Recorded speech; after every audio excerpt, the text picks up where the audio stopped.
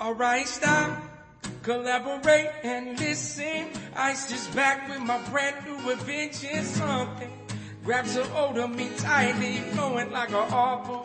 Daily and nightly, will it ever stop, y'all? I don't know. Turn off the lights and I'll go to the extreme. I rock a mic like a band, light up the stage and wax a jump like a candle dance. Caress the speaker that booms. I'm killing your brain like a poisonous mushroom, deadly.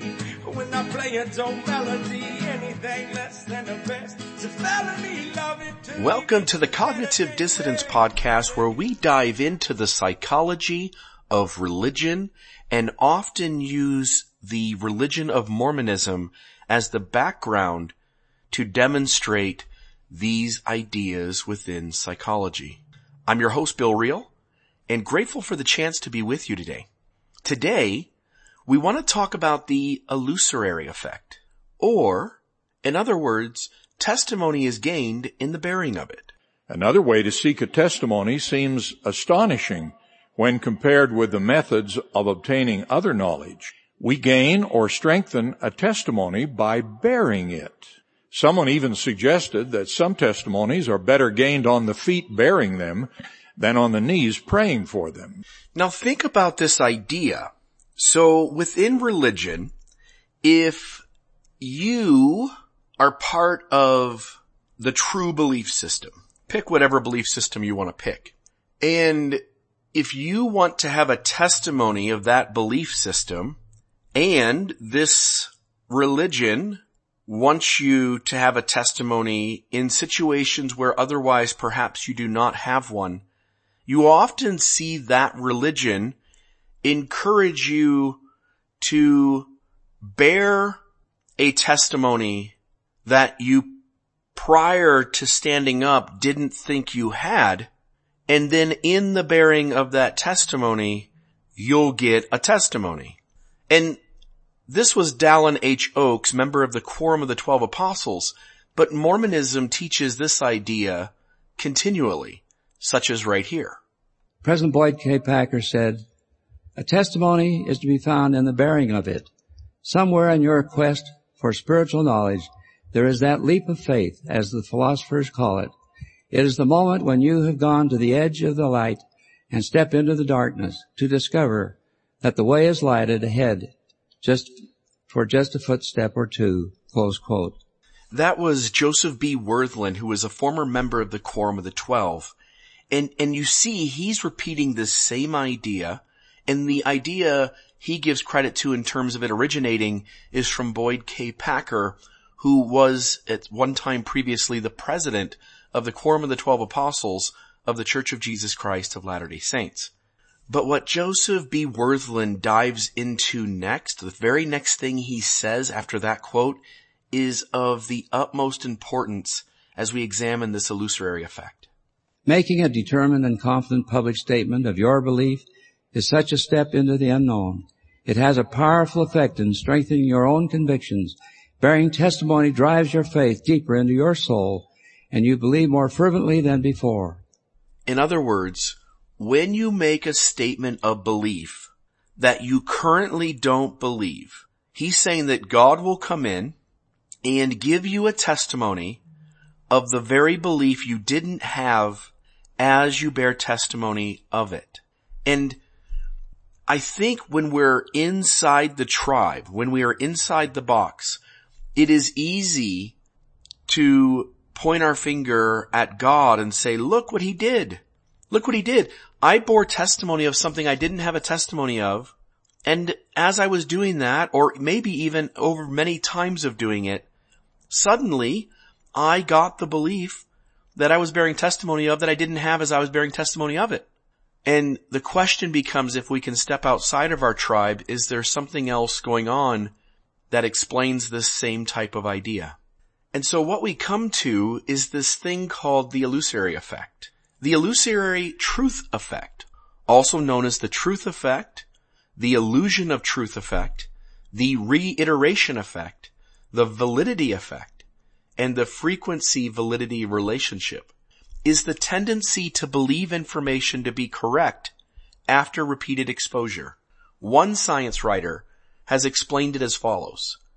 Why are so many people convinced that we only use 10% of our brains? Or that Eskimos have a certain number of words for snow? The answer is the illusory truth effect. This phenomenon was first identified in 1977 at Villanova University and Temple University. It has in recent years been equated by some researchers with the concept of truthiness, a term coined by American comedian Stephen Colbert. So let's dive a little bit into the history. Now this is the general idea. So this tends to cover an umbrella of multiple ways in which we begin to believe something the more we hear it, repeat it, observe it, whatever it is. But that the way in which we're saying it, observing it, hearing it, is not tied directly to what's actually happening within reality or where the facts lead us, but rather that within the bubble that we're in, it is being presented to us and we are saying it in a way that the culture or the in-group is asking us to do so. In other words, and I don't mean this in like a negative, mean way, but this is a form of manipulation. You're manipulating your beliefs, you're manipulating the data, you're manipulating the observable experience, you're manipulating what it is we're saying or hearing in a way as to limit somebody to a certain kind of experience that gives that person the very thing that you want them to believe. So if we dive into the history, the effect was first named and defined following the results in a study from 1977. On 3 occasions, Lynn Hasher, David Goldstein, and Thomas Tapino presented the same group of college students with a list of 60 plausible statements, some of them true and some of them false. The second list was distributed 2 weeks after the first, and the third 2 weeks after that. 20 statements appeared on all 3 lists. The other 40 items on each list were unique to that list. Participants were asked how confident they were of the truth or falsity of the statements, which concerned matters about which they were unlikely to know anything. For example, the first Air Force base was launched in New Mexico, or basketball became an Olympic discipline in 1925. Specifically, the participants were asked to grade their belief in the truth of each statement on a scale of 1 to 7. While participants' confidence in the truth of the non-repeated statements remained steady, their confidence in the truth of the repeated statements increased from the first to the second and the second to the third sessions, with an average score for those items rising from 4.2 to 4.6 to 4.7. The conclusion made by the researchers, who were from Villanova and Temple Universities, was that the repeating a statement makes it more likely to appear factual. In 1989, Hale R. Arks, Catherine Hackett, and Larry Boehm essentially replicated the original study with similar results, which was published in Europe's Journal of Psychology. So that's the general idea. But it becomes more specific if we look into the idea of the reiteration effect. And it applies more directly here to what we're talking about. I don't want to spend a lot of time on it because I don't want this episode to go long, but I at least need to say that there was a study done titled The Reiteration Effect in Hindsight Bias. And what it was basically doing is trying to figure out why, when people look back on a belief that they have and they recall it, that belief got stronger. And they couldn't explain exactly why that happened until they discovered the reiteration effect. The folks in this study are Ralph Hertwig, Gerd Gigenzer, and Ulrich Hoffridge. And I know I'm probably pronouncing at least that middle name wrong, if not all 3. But here's the heading at the top of their study. It says, repetition of an assertion increases the degree of belief in that assertion. Think about that for a moment. That when we recall a belief or state a belief, confidence will increase in that belief. And so you can go online and you can read all these studies that you want to, but you have to realize whether inside Mormonism, inside Catholicism, inside Hinduism, inside Islam, inside Jehovah's Witnesses, inside Scientology, it doesn't matter. If you can get a group of people to repeat over and over beliefs that at the very beginning they did not have, as they repeat those beliefs, their belief in that thing, the confidence in that thing, will grow stronger and stronger. It doesn't matter whether the belief is really true or not. It's simply the reiteration effect. And when we look back on religion generally, and using the LDS or Mormon examples that we did, we recognize that simply repeating something causes the strength of our conviction in that thing to increase. So the goal would be, right, if we want to not believe in false things, then the goal would be to be aware of this concept and to try our best to recognize when others are encouraging us to utilize it, and for us to see when we're kind of doing it on our own and to try our best to parse that out or separate it. Again, we're all going to do this to some extent.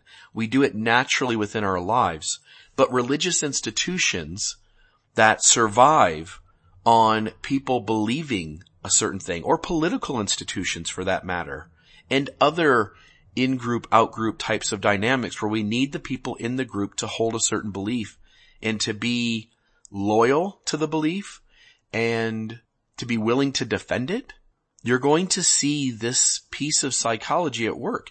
And it's not that people are being evil and doing it intentionally knowing what it is. Rather, think about it for a moment. If you're in a religion and you suggest people do this thing, and this thing ends with people having a stronger belief in the religion, then you're going to see that as some tender mercy of God. When the reality is it's essentially a psychological phenomenon. And we're better off if we can understand it. So whether it's Mormonism, whether it's some other religion, what the belief is matters little if one has to repeat the belief and over for the belief to get stronger, and even if it does. This has been the Cognitive Dissidents podcast. Today we've talked about the illusory effect and the reiteration effect and the idea that real, true testimony may not be gained in the bearing of it. Thank you. And to be perfectly frank, there have been times when members or leaders in the church have simply made mistakes. There may have been things said or done that were not in harmony with our values, principles, or doctrine. Brothers and sisters, stay in the boat. Use your life jackets. Hold on with both hands. Avoid distractions. Give Brother Joseph a break.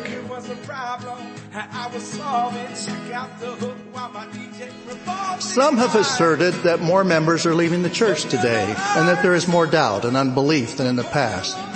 This is simply not true. The Church of Jesus Christ of Latter-day Saints has never been stronger.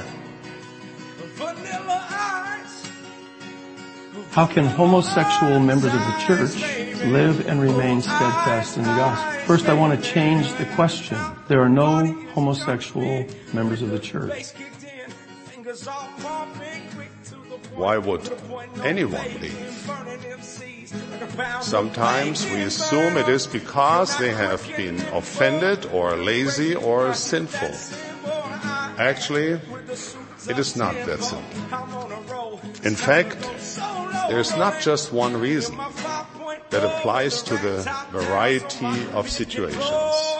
Some of our dear members struggle for years with the question whether they should separate themselves from the church. Our whole strength rests on the validity of that vision. It either occurred or it did not occur.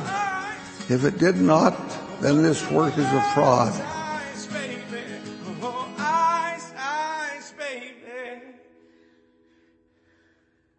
Alright, stop, collaborate and listen. Ice is back, my brand new invention. Something grabs a hold of me tightly, flowing like a harpoon, daily and nightly.